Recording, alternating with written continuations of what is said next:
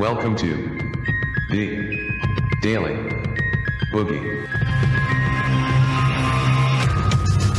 Oh, yeah. Welcome, everyone. Thank you so much for joining us. It's an absolute pleasure to be with you once again on this Wednesday edition of the Daily Boogie. Hopefully we get through the whole show without the voice degrading tonight. That's what I'm hoping for. Then I'll definitely know that we're back fit and firing. Tonight's drink recommendation, a glass of Galway pipe port, and your suggested snack, goat's cheese served on croutons. Thank you so much for joining us.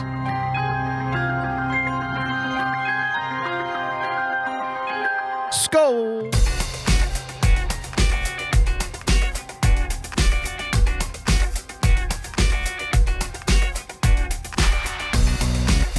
Ladies and gentlemen, thank you for joining us and welcome to another edition of the Daily Boogie Podcast. I am Boogie Bumper, your host. Hi, how you going? Hello. Hopefully for the next hour or so, we'll see how we go. Hope you had a lovely night. I certainly have. I've got some very stark, some very confronting news for you today, though. The world is coming to an end, yes. We are going to document the end of the world as it happens live on this show. Whether it's social apocalypse, political apocalypse, economic apocalypse, we've got it all, baby. It is apocalypse porn here tonight on the Daily Boogie live stream. So thank you so much for joining us. Let's all get together and celebrate the end of this shit show. Let's all get together and celebrate the end of humanity and the end of civil society as we know it. Because, look, we had a good run. You can't complain. We had a good run. For a bipedal species, we've done okay. We're not alligators here. We're not prehistoric. We're mammalian. We have a lot of shortcomings. We have a lot of flaws in the armor, a lot of chinks in the armor. A lot of people in China too. So we've done the best that we can. We've come this far, but unfortunately, it all wraps up tonight here on the Daily Boogie. So you better go over to DLive and follow me as quickly as you can, because there's only going to be like an hour or so left until we're all dead. So thank you to the people who have been following over on DLive. I really appreciate it. I'm going to be upfront and honest with you. I've been considering this for. I don't know if I'm going to do it or not, but every few months or so, I consider just going full alt platform. So just getting off Twitter, getting off Periscope, getting off YouTube. I like Periscope. I want to stay on Periscope, but sometimes I just feel like, should I do it? Should I just be a Gab guy? Do I want to be one of those guys? Because, you're torn because you want to put your money where your mouth is. You want to go alt platform. You just want to be on Parler and you just want to be on Gab and you just want to go on like DLive and other streaming sites that aren't YouTube and other social media sites that aren't Twitter. But the problem is, you definitely restrict your audience. Not that I have a big audience anyway, but you restrict your audience to 10 people that just want to talk about one thing over and over again. So it's like, is it really worth it or not? I don't know. Every now and then I consider it. People are like, no, okay, fine, I won't. I'll stick around. But do me a favor, head over to DLive TV. Look for Boogie Bumper and give me a follow over there just in case. Either they get me or I commit harikari, fall on my own sword, one or the other. Whichever comes first. We'll see what happens, whichever comes first. Thank you so much for joining us on this edition of the Daily Boogie Podcast. If you'd like to become a supporter of the show, please head over to patreon.com/Boogie Bumper. Become a subscriber by hitting the subscribe button on your preferred podcast player. And of course, if you would like to tell me to get the hell off this platform, you bigot, then you can do so by following me on Twitter for now. At Boogie Bumper. I have to remember to open the chest at DLive before the show's over. So the more people who are on DLive, the more people who comment.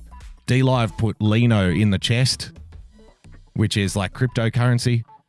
So at the end of the show, I can open the chest and it will give monetary rewards to people in the chat on DLive. based on how many people have commented and all of that kind of thing, how many people are watching over there. So you'll get some freebies, maybe 20 cents, 30 cents. Now, Heisenberg is in the chat. Thank you for joining, Heisenberg.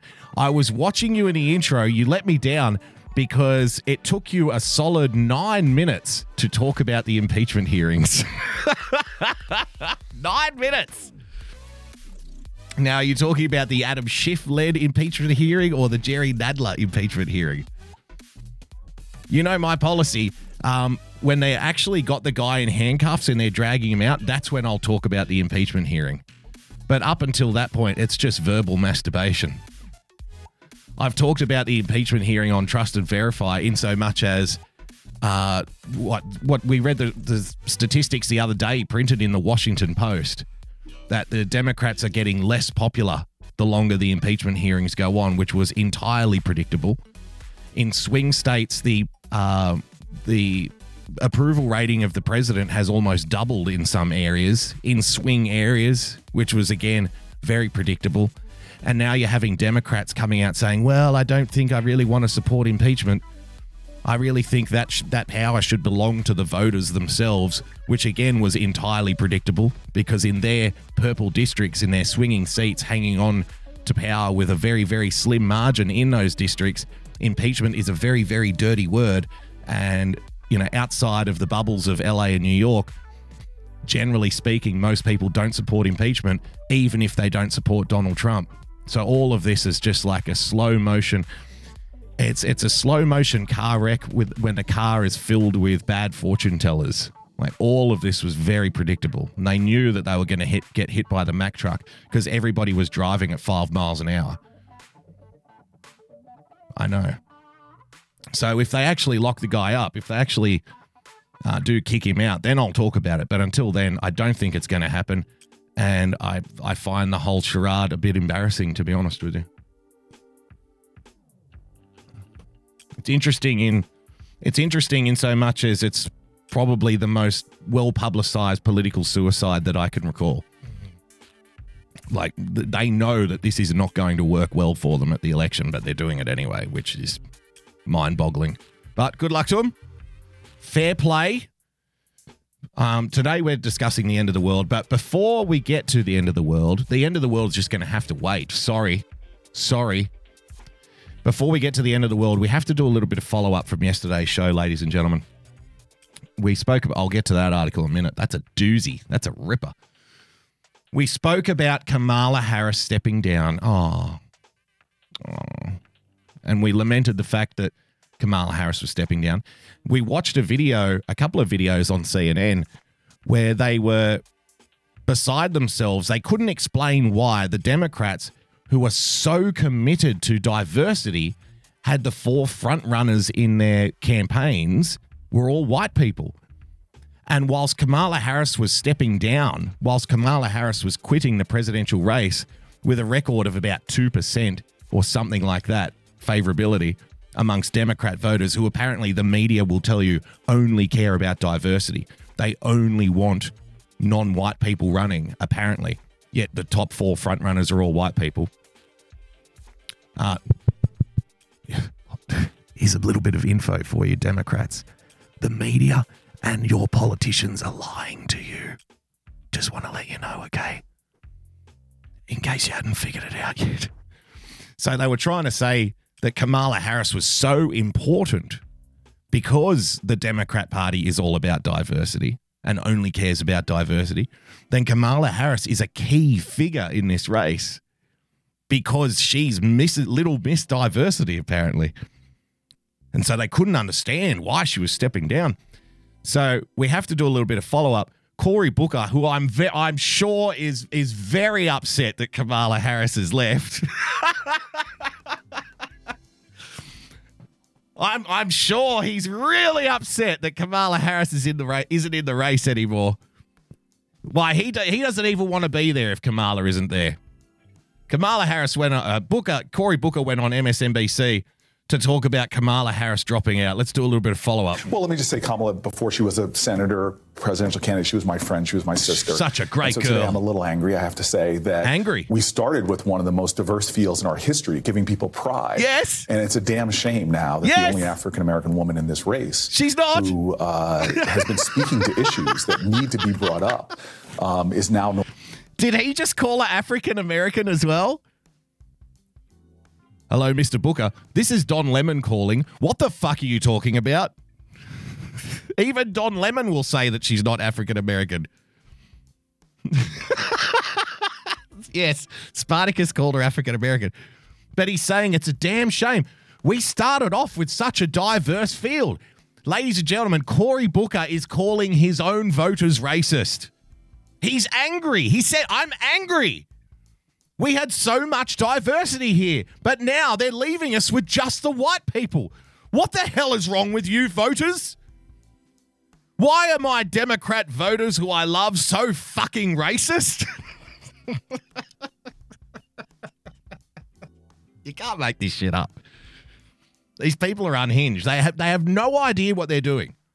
Cory Booker has no idea the words that are coming out of his mouth. I'm angry because we had such diversity. Now it's just the white folks that are running the show. I'm disgusted.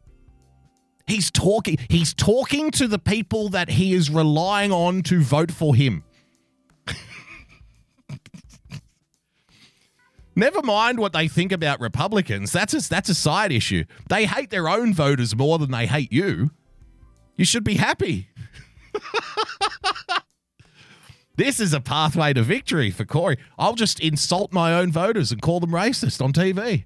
What could possibly go? I'll shame them into voting for me because I'm non-white. I'll shame them into voting for the black guy. That'll work. Presidential candidate, she was my friend, she was my sister. And so today I'm a little angry, I have to say, that we started with one of the most diverse fields in our history, giving people pride. And it's a damn shame now that the only African-American woman in this race... Who is an African-American? Has been speaking to issues that need to be brought up. This is the other thing too. Because I know I said it yesterday, but I have to say it again. They just cannot bring themselves to admit that they're wrong. Even little statements like that are glaringly obvious. See, part of the problem for Kamala Harris, they say that they speak the truth, but in roundabout ways without actually addressing it head on. Somebody on the CNN panel said she used a lot of people from California in her campaign, right? In her campaign staff. And whilst her tactics and her strategy work in California, it doesn't work in places like Iowa. They literally said that. And if you look at Kamala Harris's campaign messaging, what was it about? Racism, racism, racism, race, race, race, race, race, race, race. From top to bottom. That was her thing. I'm going to be the race candidate. I'm just going to talk about race issues and racism all the time. It works in California. Surely it'll work in the rest of the country, right? But they're so detached from reality. When you look at the actual facts, the 4 frontrunners are white people. Cory Booker gets on TV and says she's saying things that need to be said. All the available evidence points to his own constituents, the Democrat voters, saying, we've heard enough. We've heard enough of that shit. Like, what about healthcare? What about income for the family? Stuff like that. They're talking about other things, Cory. The rest of the voting population is not talking about race 24 hours a day, like the media will have you believe and like the political class will have you believe. That paradigm does not exist. If it did exist, then Kamala Harris would be on top of the list. Instead, she's walking out the back door. If race and diversity was the most important thing going on right now, the 4 frontrunners would not be white. And instead of acknowledging this reality, instead of understanding this reality and changing their approach and changing their message, what do? Cory Booker goes on TV and says he's angry because there should be more diversity. They cannot let it go. They are like drug addicts at this point. It's fucking wonderful. Is now no longer in it, and we're spiraling towards a debate stage that potentially we're still fighting to get on it, but listen have 6 people with no diversity whatsoever. Listen to this unhinged maniac. Corey, the reason that it's heading that way is because that's what your voters want. That's what your voters want, you idiot.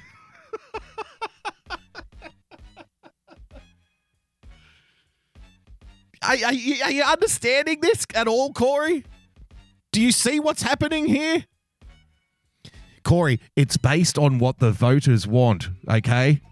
The popularity for the candidates is based on what voters want, on who the voters want to vote for. I mean, we're spiraling towards this situation where there's, and see, he doesn't even use the term like minority. He doesn't say non-whites. He says there's going to be a debate stage with no diversity there. Imagine being one of these people. They're referring to other people as diversity. Hello, this is my diversity friend. I'm not a racist because I have diversity friends. I used to work for a diversity. He was a real piece of shit. My children have lots of diversity friends. It's fucking unhinged. The way this is shaping up, especially with the rules of the DNC, it is preferencing millionaires and billionaires and a lot of other things that don't ever translate into viability in Iowa. Right. But is it the DNC's fault, or is it the electorate's fault, or is it the sequencing of Iowa and New Hampshire? You see what I'm saying? Yeah, I'm not even thinking it's sequencing or the electorate. Oh, okay, here we go. Here we go. The system is to blame. I can't. This is too stupid now at this point. I had a friend get in touch with me and say, I disagree. I think that just because they're not being prejudiced against white people doesn't prove that they don't care about diversity. I replied back, you're kidding, aren't you? Like, what more do you need? Really? We're going to stick to the we love diversity shit? It's working so well. We better double down. Cory Booker gets on TV, says he's angry that the top candidates in his own party are white. He's angry that the constituents in his own party are voting for white people. He's angry that there might be a debate stage with no diversity on it. And he doesn't blame the voters. No. He blames the system. Oh, it's because of the rules in the DNC and because of the way the votes are allocated. Oh, it's that's the problem here. We need to redo the whole system so voters vote for other people that we want them to vote for and not who they want to vote for. That's the problem here. Fucking unreal, isn't it? Just let them keep going. You can't talk sense to these people. And I'll get somebody in the comments. I'll get somebody come in and say, "This sounds like a racist channel to me." Because you'll point out that the Democrats are voting for white people. You'll point out that the Democrats don't care about diversity as much as the media and the politicians think they do. Then you'll get accused of racism for saying it. This is the fucking world we live in. It is wall to wall of unhinged, detached morons who are blinded by their programming to the point where they cannot see the reality if it's hitting them in the face. They cannot see it. They refuse to see it. So we just have to let them go. This is why the end of the world is coming. Congratulations, Cory Booker. Well done. Another example of how to ignore truth, Spartacan style. Hell yeah. I thought this was a fun clip. We need to know more about Donald Trump's mental health. We're rolling this one out again. Why not? Seems like a good time. Let's check it out. The fragile mental state of Donald Trump was on display today in London, especially when he described Adam Schiff in a way that to many sounded like a reasonably accurate description of Donald Trump. Snap. Sick burn, bro. I think Adam Schiff is a deranged human being. I think he grew up with a complex for lots of reasons that are obvious. Yeah. I think he's a very sick man, and he lies. And he General lies. discussion now, Dr. Lance He's a very sick man, and he lies. Dotis, a former assistant clinical professor of psychiatry at Harvard Medical School. Dr. Dotis is a contributor to the best-selling book, The Dangerous Case of Donald Trump. Everybody's selling a book now. 37 psychiatrists and mental health experts assess a president. Now, if you look at the name of the bottom of this book, again, I don't know how many people who watch Lawrence O'Donnell would be aware of this one tiny little factoid that I'm going to put on the table here just for fun. I know it'll be completely ignored, but I'm just going to put this little factoid on the table just in case somebody wants to chew on it after dinner. The name of the lead author here, Bandy Lee. Now, Bandy Lee, the Psychiatric Association of the United States, after she was on multiple TV shows making pronouncements about the mental health of the president, arguably to sell more copies of this book, after she was writing opinion pieces about the mental health of the president, the Psychiatric Association, or whatever the equivalent is in the United States, had to actually come out and make a public statement and say, we do not endorse this person whatsoever. She is not a member of our association. They had to disassociate themselves from this person. That's how unethical this is. That's how out of the box this is, that the medical association that oversees psychiatrists said, whoa, we don't want anything to do with this person. But this person's book, and one of the experts who have contributed to this book, they get the inside rail on MSNBC. They get frontline interviews. Isn't it glorious? The Dangerous Case of Donald Trump. 37 psychiatrists and mental health experts assess a president. Dr. Dotis, there he is today saying, I think Adam Schiff is a deranged human being. He grew up with a complex for lots of reasons that are obvious. I think he's a very sick man and he lies. What's your reaction to Donald Trump saying that about Adam Schiff? Well, you had Representative Schiff on earlier, and I think he got it exactly right. He said this is a projection. That's exactly what it is. He tells other people that they are what he is. It's a common enough mechanism in early childhood,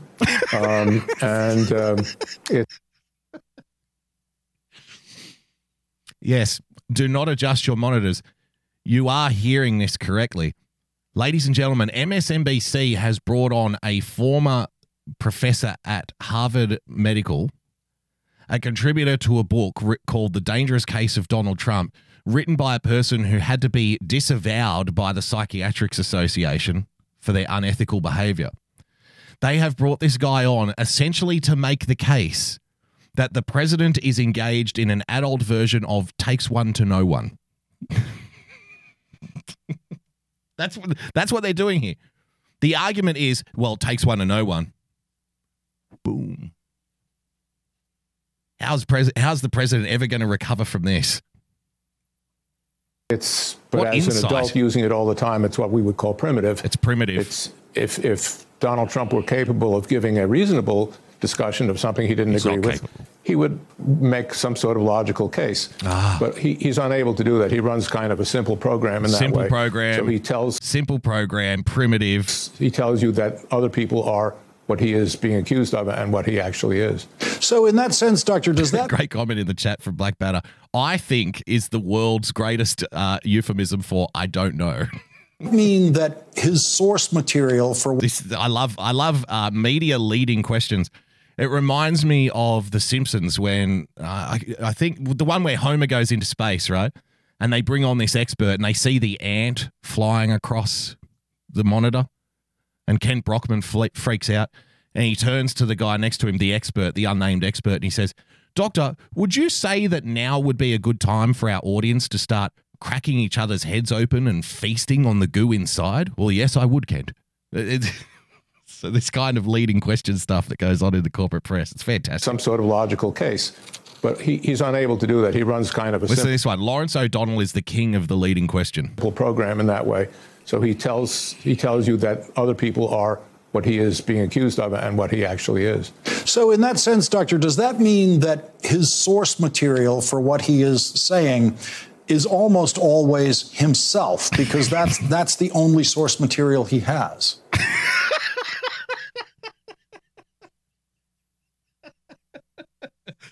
That's correct, Lawrence. So, Doctor, what you're saying Doctor, are you saying that the president is a primitive man-child who engages in nothing but takes one-to-no-one style arguments, using himself as source material for his insults because he's really a piece of shit? That's correct, Lawrence. That's exactly what I would say. Yes, everything is about him. Everything's about him. As you pointed out, he doesn't have actual knowledge, so he has no just knowledge. Says what feels. He has no knowledge of anything. He is an empty vessel, you see. The president has no source material whatsoever to make these claims, ever. In the daily briefing that the president gets is just a blank piece of paper, and he doodles on it. He draws little quarter pounders. That's what really happens. Are you saying that the president's source material for everything in his life is himself because he has no knowledge of anything? Yes, that's correct, Lawrence. Who watches this shit? Like, I watch the little YouTube clips and stuff, and I bring them on here because it's so easy to laugh. Like, I find it funny. But who watches this seriously? It's right to him, and especially what is for him, what he thinks is in his personal interest. Your other guest was pointing out that he is replacing America with himself, and people who support him rather than the country. And I think that's also exactly right. Now he's giving a psychoanalysis of everybody. It wasn't good enough for this hotshot. It wasn't good enough for this guy to give his expert opinions, his psychiatric analysis of a guy that he's never sat down with and talked to, which is highly unethical to begin with anyway, bordering on criminal, to make psychiatric pronouncements of people that you haven't actually had a session with. Like, that's next level stuff. But he's not only doing it to the president, now he's doing it to everybody who supports him. And, you know, I think the problem here is that everybody who supports Donald Trump supports him and not the country. And I think that that's accurate. This guy's brilliant. I love this guy. Like many strong men, the con that he has works. Because look how many superlatives we've crowbarred into this little assessment, by the way. Primitive, childish, simple programming, con man, strong man, authoritarian. Just go, we're 2.5 minutes in. He identifies himself with something that they love. What's that? In this case, America. So as long as they have the idea that he is America, that he represents America, he literally wraps himself in the flag, which he's done, then it doesn't matter that he's a sociopath. It doesn't matter that he has no conscience. It doesn't even matter that he commits crimes against humanity, which he did when against humanity. Yes. We should take him to The Hague. Should be up there with Adolf Hitler, Slobodan Milosevic, and Hermann Goering. It doesn't matter that he's a sociopath. It doesn't matter that he commits crimes against humanity. Holy shit. There is something to say for the oversell. You know what I mean? It's like, you know, when you go to a car yard and the guy's up your ass and he's like, man, I just want to look at some cars. Like, I'm not really committing to anything right now. But look at this 1998 Camry, very low Ks. We just put a set of new tires on it. Great tires, tremendous tires. Yeah, I get it, man. You know, I was thinking about a Camry, but, you know. Well, you absolutely, and they push you into the car, sit you down. You have to sit in it. You have to. Look at this trunk space. Can we go for a test drive? Can I take you for a test drive? Fucking please. Can I please take you for a test drive? You're going to love this car. You end up walking out of there. The guy was way too pushy. He was way over the top. He might have been right. He might have been right. But you don't want to hear it anymore. Now, if this guy was a little more subtle in his approach, if he had a little more decorum, if he was a little more if he was a little more reasonable, then maybe people would listen. I mean, he was just on here saying the guy can't make reasonable arguments. Why? Because he's a sociopath and a genocidal maniac who's committed crimes against humanity. Oh, okay.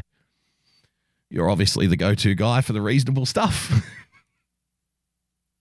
He locked up children in cages. Children in cages. Here we go. We're going to run through them. As long as they think he represents what they love, they will support him. I want to listen to something else. They love locking children in cages. Trump said today it's a great way to keep them out of. It's a great way to stop them from burning their hands on the hot plate, though. To be fair, London, and we're going to hear him say that he's not going to say that. no, Black Banner's on fire in YouTube. Kind of weird to get a medical assessment when you can't get painkillers without an office visit. And then he says it in the next sentence. Let's watch this. Let's watch.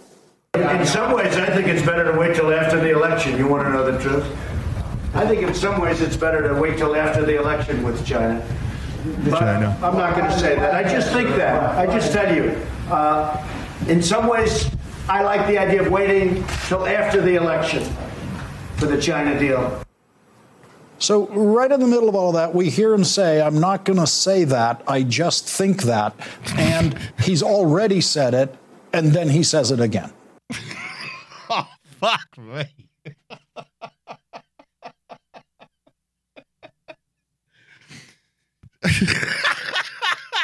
This is news now. Look, you have to be pretty dense at this point to not understand what he does when he does that. He does that all the time, right? Like he's being a smart ass, right? When he says, I would never say that Kim Jong-un is a fat piece of shit. I would never say that. He's being a smartass. He's deliberately saying that so you'll repeat it. You still haven't figured this out. Now, whatever his reasons are for wanting that kind of that thought bubble out there, well, maybe it's better to wait till after the election for the China deal. Maybe he thinks that'll work more in his favor. Maybe he's trying to put like pseudo pressure on China without actually making a direct threat. You know, I just think personally that it would be better to wait till after. Like he's kind of like, it's like, well, take the car, don't take the car, whatever you want. Whatever you want to do. I don't care. You know, acting kind of blasé about it.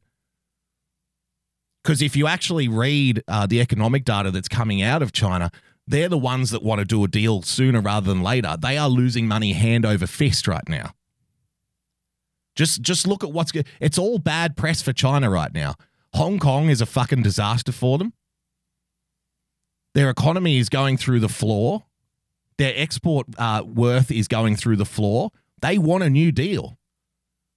So the president's like, well, maybe I just think it'd be better to wait till after the election. But I just think that. I'm not going to say it. But so how does that translate on MSNBC? It translates into bringing in a psychiatrist and saying that this is evidence that Donald Trump is going mad.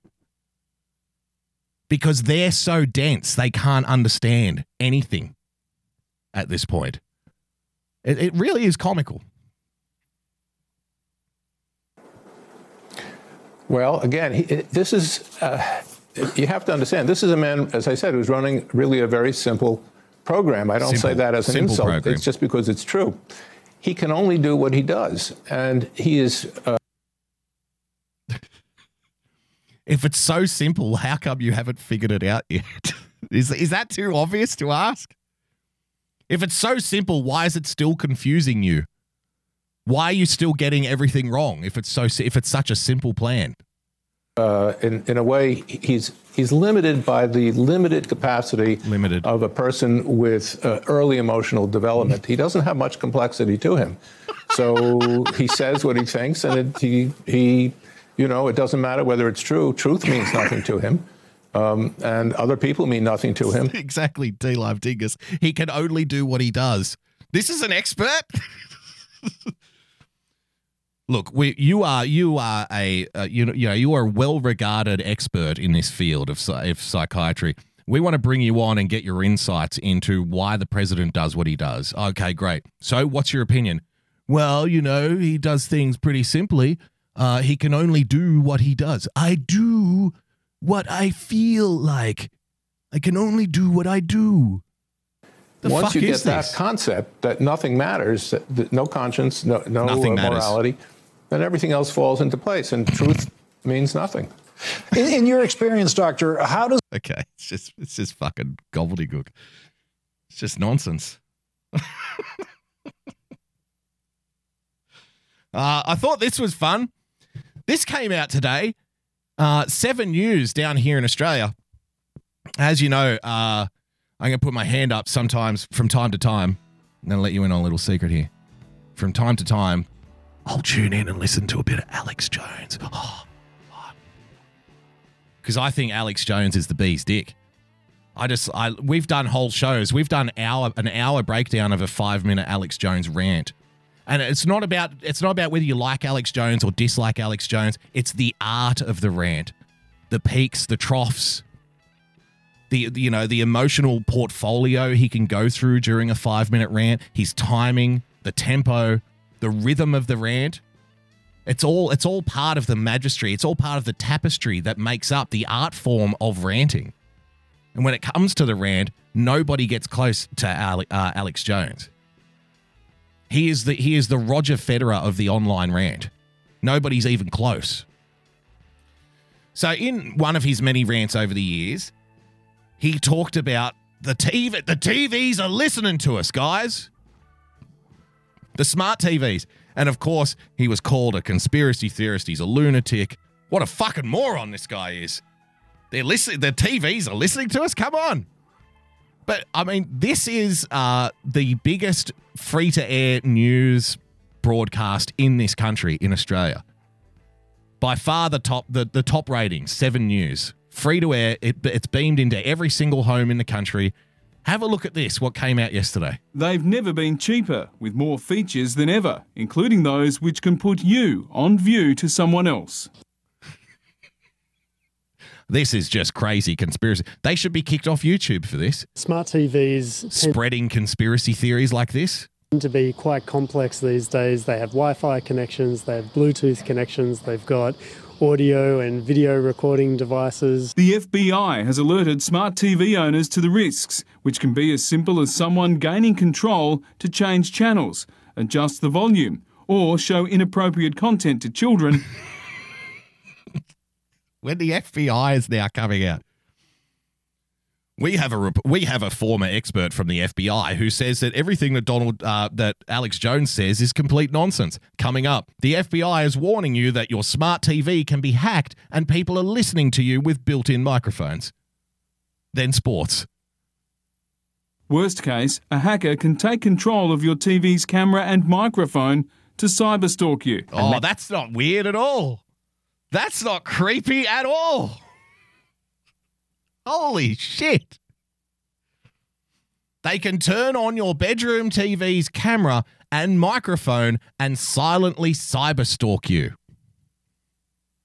You know, this Alex Jones guy, I just think he's an unhinged ranting lunatic.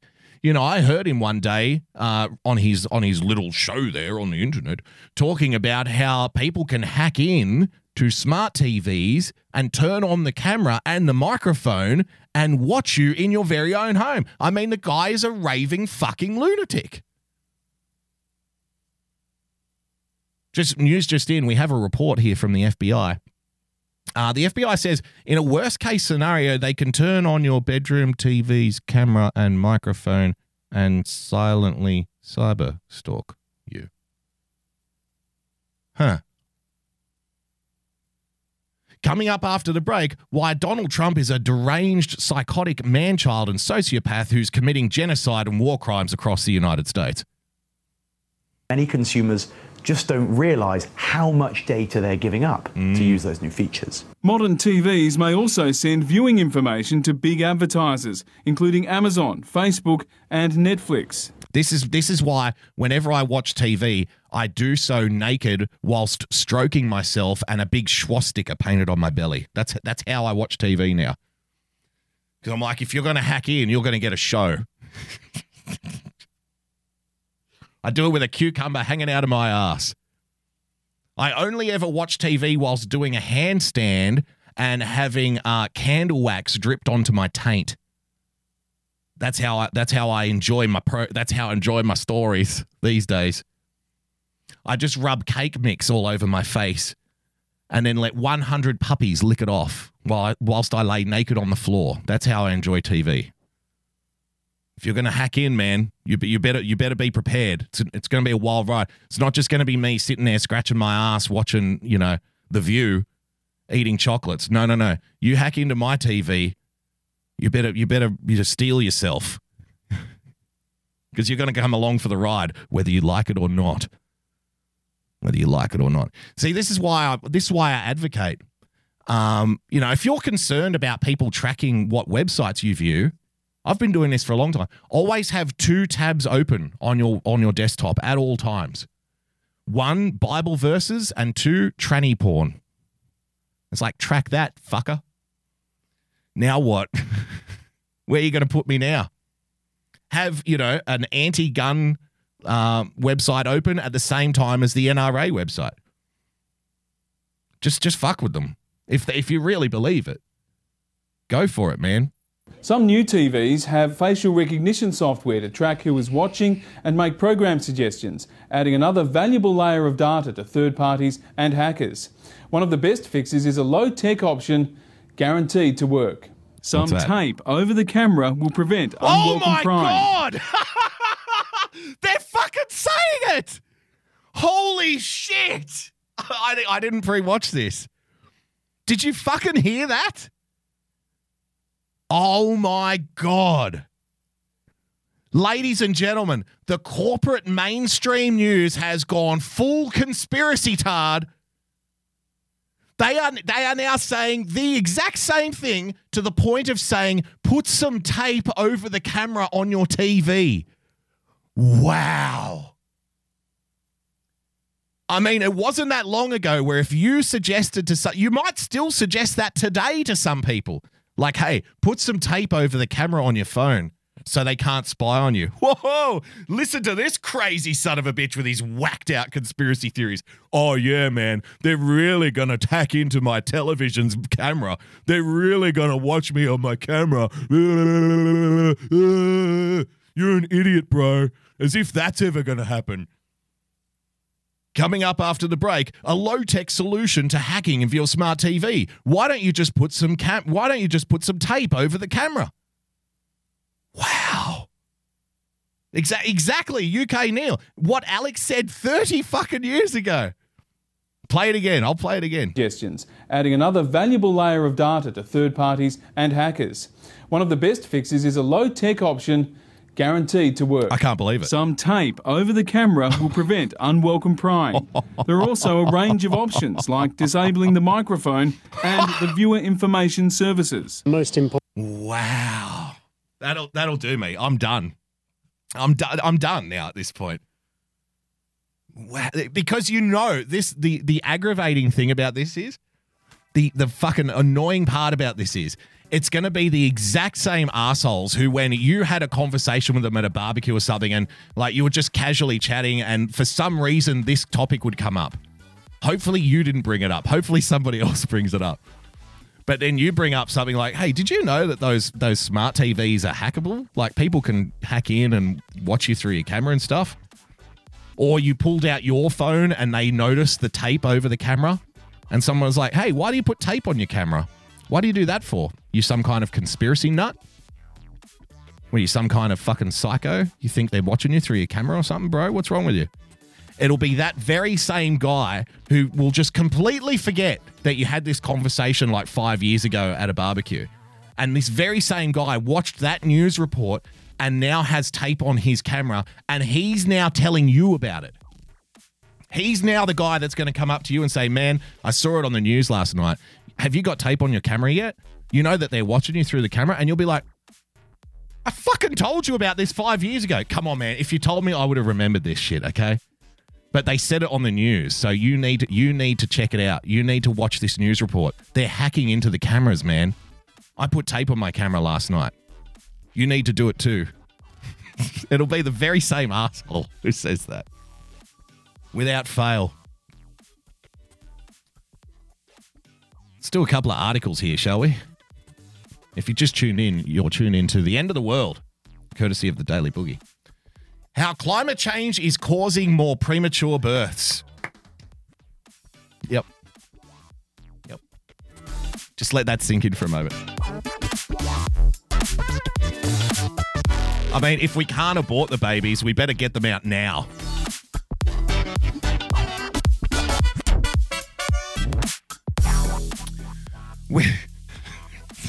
I'm going to read it. Are you ready?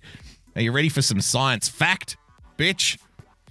We know climate change has a myriad of effects on human health, including an increase in allergies and asthma. Now, a new study, there's always a new study, because the last study didn't cause the ripples that we wanted it to. So we need a new one. Come on, let's get more extreme here. Was Greta a premature birth? That might explain some things. Now, a new study has uncovered how climate change is having an insidious effect on pregnant humans. The report, published in Nature Climate Change. No, it's not the New Science Daily. It's not the Scientific American. No, it's called Nature Climate Change. Suggests Earth's rising temperatures are increasing the risk of early delivery. A baby is considered to be premature when they are born at 37 weeks or earlier. While many factors contribute to premature birth, extreme heat is one of them, according to researchers. So that's good. We only have to worry about the premature births in the summer months. So we can narrow it down to at least 3 or 4 months a year. That's great. Alan Barreca, an associate professor of environmental economics at UCLA's Institute of Environmental Sustainability and author of the study, told Salon he chose to analyze this correlation because Earth is currently seeing more intense and prolonged heat waves, and climate models predict they will only get worse. In a report released last summer by the Union of Concerned Scientists, scientists estimated that 160 urban areas in the United States will end up with at least 30 days each year that exceed a life-altering heat index of 105 degrees Fahrenheit. Later in the century, between the years of 2070 and 2099, conditions are expected to be much worse if nothing is done to slow the rate of carbon emissions. God, I still hate that term, carbon emissions. I know it's like an autistic thing to get hung up on, but if you're going to claim to be the people who respect the science, can you at least respect the science enough to call carbon dioxide? Because carbon is not carbon dioxide. And when you complain about the things that come out of the exhaust pipes of the cars, that's not carbon dioxide either. That's called carbon monoxide. And believe it or not, even though they all have the name carbon in them, they are three very different things. Very different things. So when you go around saying, I trust the scientists and I care about carbon pollution, to someone like me who has just a very rudimentary, science education, like, not even beyond high school, to somebody with that teeny tiny level of scientific education, you sound like a complete fucking idiot when you say carbon pollution. Because carbon pollution ain't a thing. You can say carbon dioxide or carbon monoxide, but just carbon, that's something different entirely. Sorry, that just fucking annoys me. Like, I don't even care about the argument. At least get the name of the thing that you're arguing about right if you're going to go around and claim to be this person who believes, I trust the scientists. I trust the scientists so much I don't even have to know the correct term. Barreca and co-author economist Jessamine Schaller of Claremont McKenna College looked at 56 million birth records from 1969 to 1988. Barreca told Salon they chose that time period because it was before the vital statistics system became more cautious about the information it made public. We realised that the way people had worked at studying the health impacts of extreme heat in the third trimester needed a new look. So we came up with an approach where we said, okay, after an unseasonably hot day, how many more births did we see? This study has no flaws in it whatsoever. Let's check for a hot day and then see how many babies were born. This is fucking great. This is the end of the world.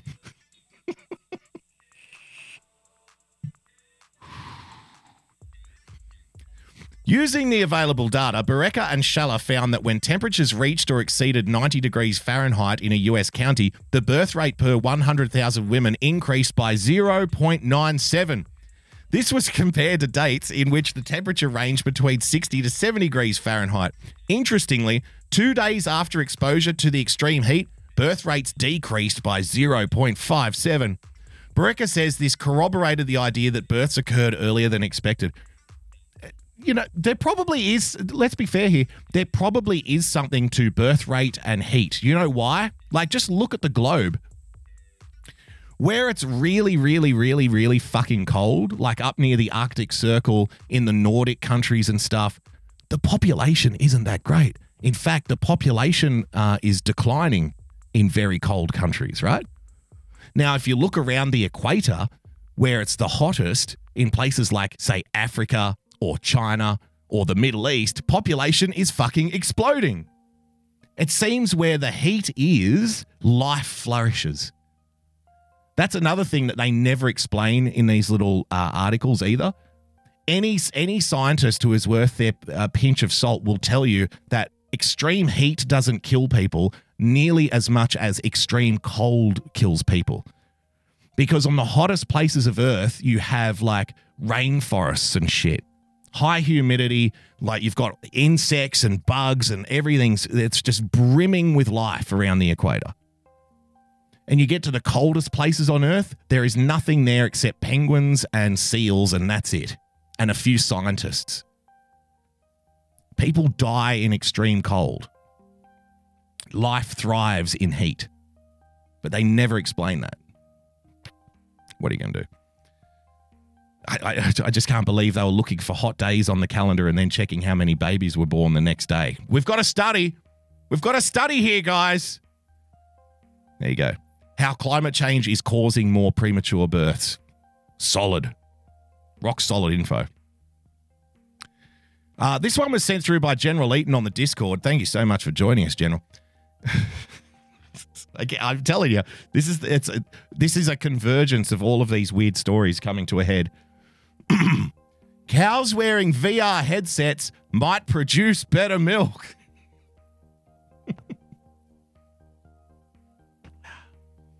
Yes, D-Live. Aren't these the same people that want to reduce population through abortions and brainwashing women into not having families? The very same. The very same. They're happier in virtual fields than confined farms. Well, if it works for the cows, surely it'll work for us. Monica, thanks for joining us. I need to say hello to Monica because Monica always comes in and always chats and always makes lovely comments. But I always miss your comments when I'm on the show. Like, you choose to comment at the exact moment when I look away from the screen. And so I feel like I'm always ignoring. I'm not ignoring Monica. Hello, Monica. Thank you for joining us. Monica is one of the OG listeners to this program. She's been around for the longest time. I think like after 3 months, a couple of years ago, Monica was here. So everybody say hello to Monica. Thank you for commenting, Monica. I'm not ignoring you, Monica. Thank you for joining us. I hope I didn't make you feel silly. Cows wearing VR headsets might produce better milk. They're happier in virtual fields than confined farms. It's not just humans who can benefit from VR. Moscow area farmers strapped modified VR headsets to cows to see if it improved their mood and, of course, their milk production.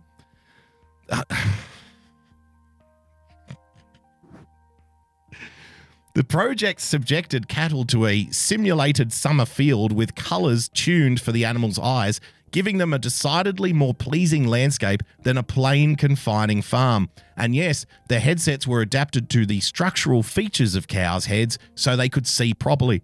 It appears to have worked, at least on a basic level. The first test reduced the cows' anxiety and boosted their overall sentiment. While it's not certain how well this affects the quality of volume of milk, there are plans for a more comprehensive study to answer that question. Don't you think this is fucking grand?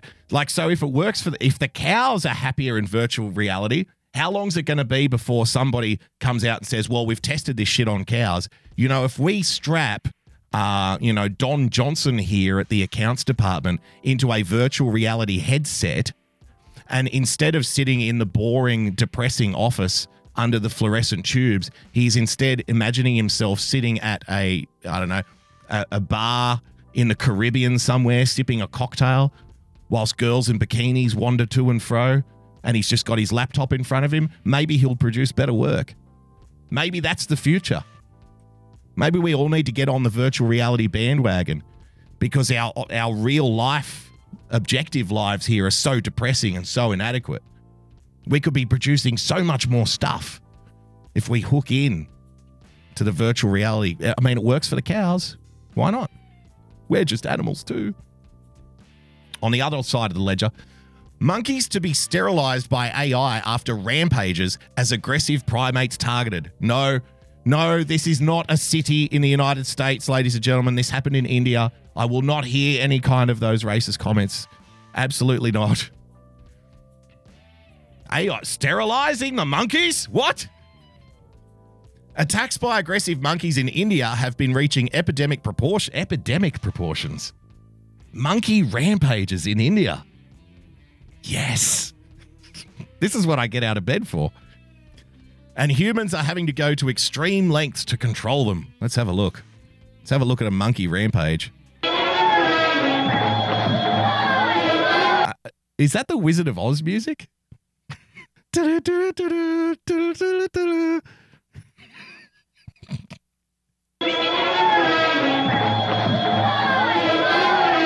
Gangs of monkeys. I'm telling you, it's the end of the fucking world. We're strapped. Donald Trump is a genocidal maniac who's a sociopath and needs to be committed and held down and have needles shoved into his arm to cool him. Denver Knight, racist! Sorry, it was just too easy. He needs to be strapped down. He's a genocidal, sociopathic maniac. We need to take care of him. We're strapping virtual reality headsets onto cows so they can produce more milk because they're too fucking depressed living in a farm. And monkeys are going on man-eating rampages in India.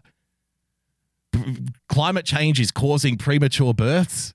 What a time to be alive. That's what people are seeing all over the streets of India. They're also taking over government buildings. Wow.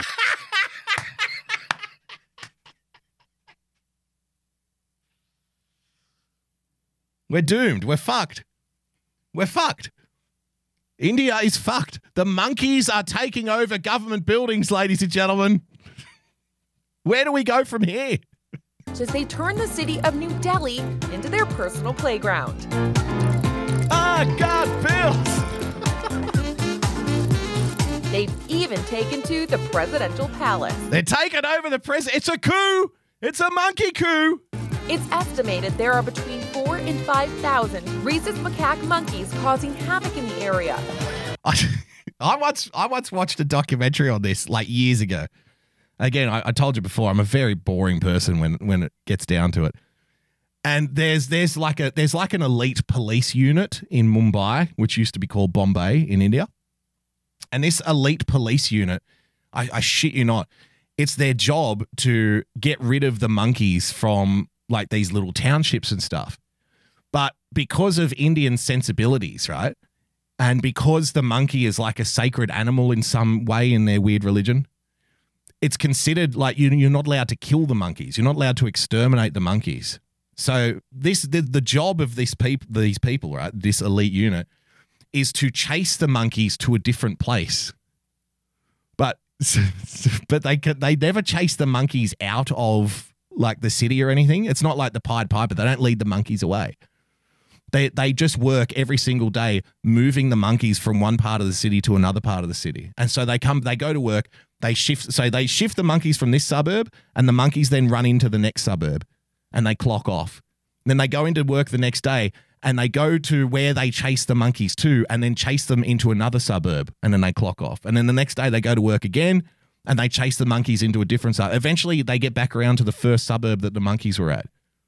So they just constantly move the monkeys from one suburb to another. They never actually pick them up. They never capture them. They never exterminate, nothing. It's just a job for life. You'll just be chasing. It's herding. Exactly. You're just herding monkeys for the rest of your life. It's fucking amazing, isn't it? And like, this is all very normal over there. It's just the monkey patrol. Don't worry about it. Yeah, they're moving the monkeys from our house to, Bob's house down the street. They'll be back next week. They can only chase the monkeys so far before they come back, so. Government officials have apparently been complaining about them, going so far as to tell people not to make eye contact with the animals.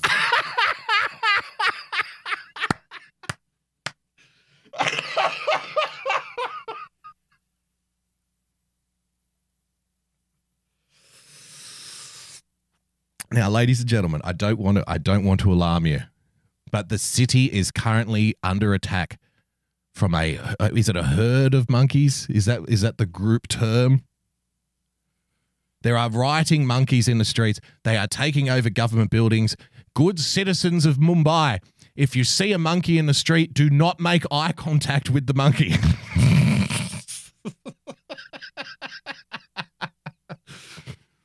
So this is just footage of people walking down the street whistling.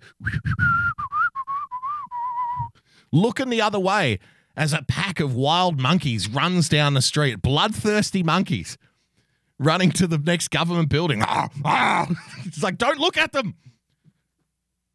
Little ram shit, don't look at the monkeys. If you look at the monkey, you will curse the village. Don't do it. It's even said authorities have hired around 40 monkey chasers to help. See, monkey chasers, I fucking told you. Problem. They're not monkey catchers, they're monkey chasers. It's a real thing. I would never lie to you, my beloved audience. But some say the simple step of not providing food to the monkeys could make a difference. If you have garbage and food available, then you are sending wrong signals to the monkey. It's good. Yeah, you're better off just walking down the street and making sure you don't make eye contact with the monkeys. That's a better signal to make. Because maybe then the monkey might wake up and realize, well, maybe I'm not welcome here. I guess I can pick up on signals. It seems like they don't want us in their little suburb anymore. What, you too good for me, huh? Hey, Kartik, you too good for me? You son of a bitch. What, you can't look me in the eyes, huh? You motherfucker. Rampaging monkeys, ladies and gentlemen. Oh, yeah. Free shit. Don't worry. I've got one more story and then I will open the chest in D Live. Get that free shit happening. Again, it's the end of the world. Vampires are real and they walk among us, claims researcher who says he's met them. He's met the vampires. The man who investigated the real vampires of New Orleans, talks to Daily Star Online about the secret subculture of bloodsuckers. Let's have a look at this. Real vampires. But are there people who consume human or animal blood? Are there people who take what they call psychic energy from people? Well, yes, there are. And they call themselves human vampires. I'm a human vampire. Oh, you're a LARPer. You're a weird goth leftover from the 90s who has nothing better to do. Yeah, man, I just live the vampire life. Vampire styles for life, bro. You know how it is. Go around drinking blood, whatever. The best part about being a human vampire is you don't really have to only live at night and suck on blood. Like, you can have a piece of cake from time to time. You can just tell people you're a vampire, but you don't have to actually commit. I want you to commit. If you're going to call yourself a vampire, you have to eat nothing but blood. It should be a rule. It's like, okay, if you want to commit to the vampire identity, then we're watching your leavings. We're watching your crap. If I see anything in there that even resembles, green beans or potatoes, you're out of the club. Only drink blood from now on. Real vampires. Before they start doing that, though, they usually, just after puberty, begin feeling energy deficient. This guy's fucking serious, by the way. He's not talking about LARPers.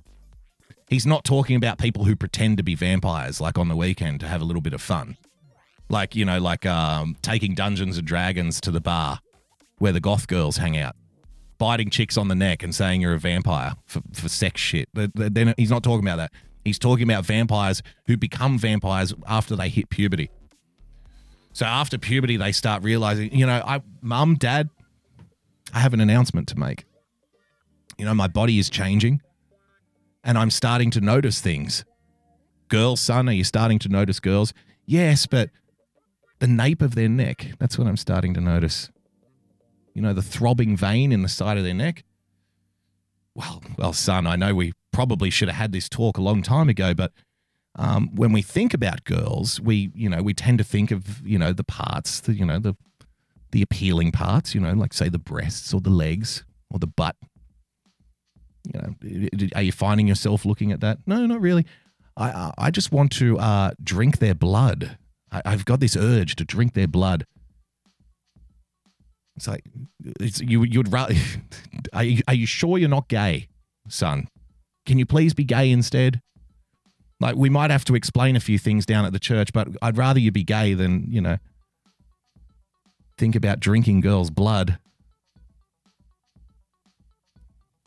Don't know if I can tell the pastor about this. They feel sluggish. They feel like they can't maintain anything close to a healthy or energized lifestyle. And eventually, usually by accident, they come in contact with someone else's blood, like in a fight. Or they buy some meat that has some blood-tainted residue in it. So these poor teenage vampires, they get to they feel run down. I don't have any energy. I just can't get it together, man. I feel like I'm not myself. And then I got into a fist fight in school, and a part of this kid's blood just landed in my mouth. And then it was like, then I turned into a ravenous maniac. Then everything made sense. Then I had the energy to climb Mount Everest. Once I got my first taste of blood, I couldn't stop. And after consuming either or blood, they feel better. They feel energized. They feel like the people around them. After they realize they need blood or energy to feel sustained and energized, they need to continue that process. So they This is fucking amazing. This guy's an expert. Find donors through networks, through networking with other real vampires. And when they other real vampires find someone who might be, susceptible to this idea, they have their blood tested. The vampire has his or her blood tested. And once it's discovered that things are relatively safe, they will take the blood or energy of this person on a weekly basis.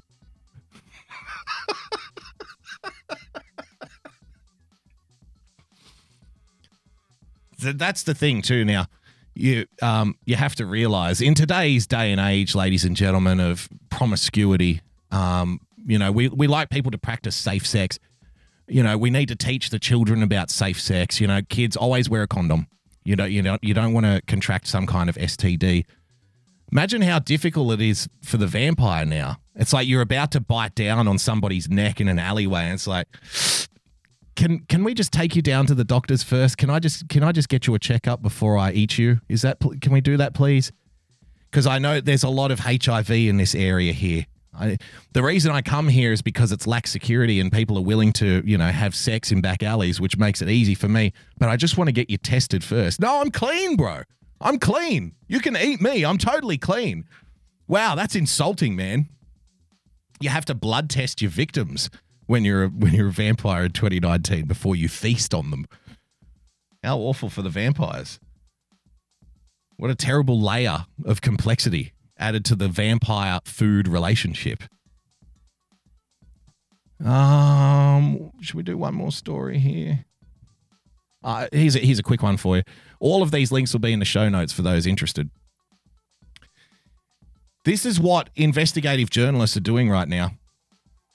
Elon Musk says pedo guy was a common insult in his youth. We checked with his schoolmates.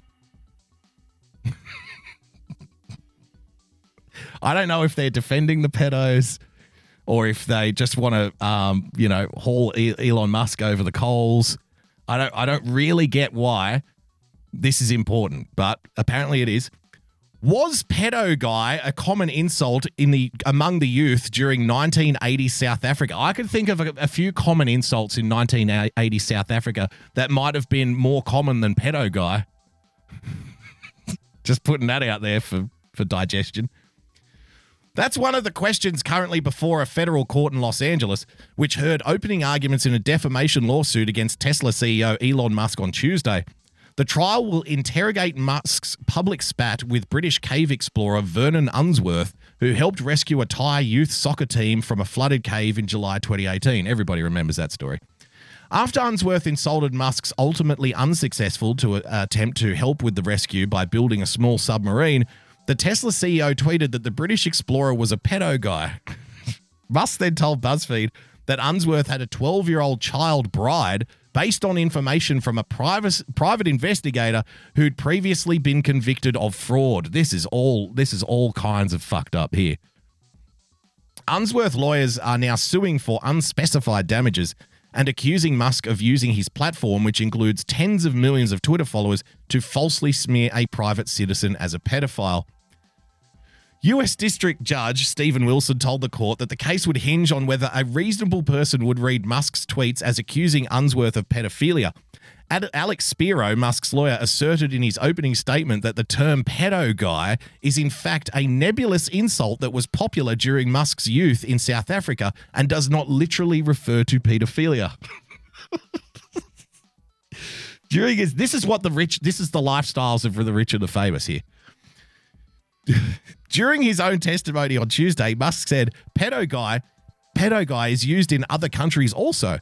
It's quite common in the English-speaking world. I'm quite confident if you do a search, it will just say creepy old dude. To check Musk's claim that pedo guy was a term commonly used when he was growing up in South Africa, I got in touch with 17 people who attended Pretoria Boys High School in the 1980s around the same time that Musk did. Imagine getting this call. Imagine like you're a farm worker in Pretoria in South. Yes, hello. Hi, my name's Sally. I work for Slate in the United States, the online magazine. I'm just calling to speak to you about Elon Musk. I'm not interested in buying one of the supercars that I saw on television, but thank you anyway. No. I just want to know, did you ever use the term pedo guy when you were in high school, or, you know, can I talk to you about the farm murders and the rapes which are happening right now? You know, there's a big story here right now happening with the farm murders and the rapes, and the economy is getting quite poor here in South Africa. Would you like to know about it? No. I just want to know if you ever called anybody a pedo in math class. Did you ever do that? Okay, thank you very much. Yes, but the farm murders... Of those 17 people, the author continues, 13 of them said they did not remember the term. 3 people said they'd heard pedo used in their youth. And 1 person remembered hearing various permutations of pedo guy. So it's not looking good for Elon Musk, unfortunately. He says the pedo guy was common. We asked 17 random people who grew up in the same county as him, who went to the same high school as him, roughly around the time that he went to that high school, and only 1 person can confirm the use of the term pedo guy or some kind of permutation to it. So we've done our job. Democracy dies in darkness, ladies and gentlemen. Sensational work from the good people of Ceylon. All right. I'm going to open the chest, ladies and gentlemen. Thank you for joining us on DLive. Let's go. We're now distributing the awards. So there's something new. There's something fun. Are we having fun on DLive? Thank you so much for joining us, ladies and gentlemen. That'll bring us to the end of the world and the end of this broadcast for another day. If you'd like to become a supporter of the show, please head over to patreon.com/Boogie Bumper. Become a subscriber by hitting the subscribe button on your preferred podcast player. And of course, if you'd like to call me a pedo guy, then you can do so by following me on Twitter @Boogie Bumper. Don't forget to follow our friends @RealPersonPLTCS, @ChrisMC44, @YCensored_. Thank you to the people who have followed on DLive. If you can bring yourself to do it, then please do. DLive.tv/Boogie Bumper. I'll be back Sunday night with Trust and Verify with the Flying Hawaiian James R. And then back again for another episode of the Daily Boogie on Monday. Until next time, ladies and gentlemen, stay calm, stay rational. God bless, and we'll see you soon. Bye-bye.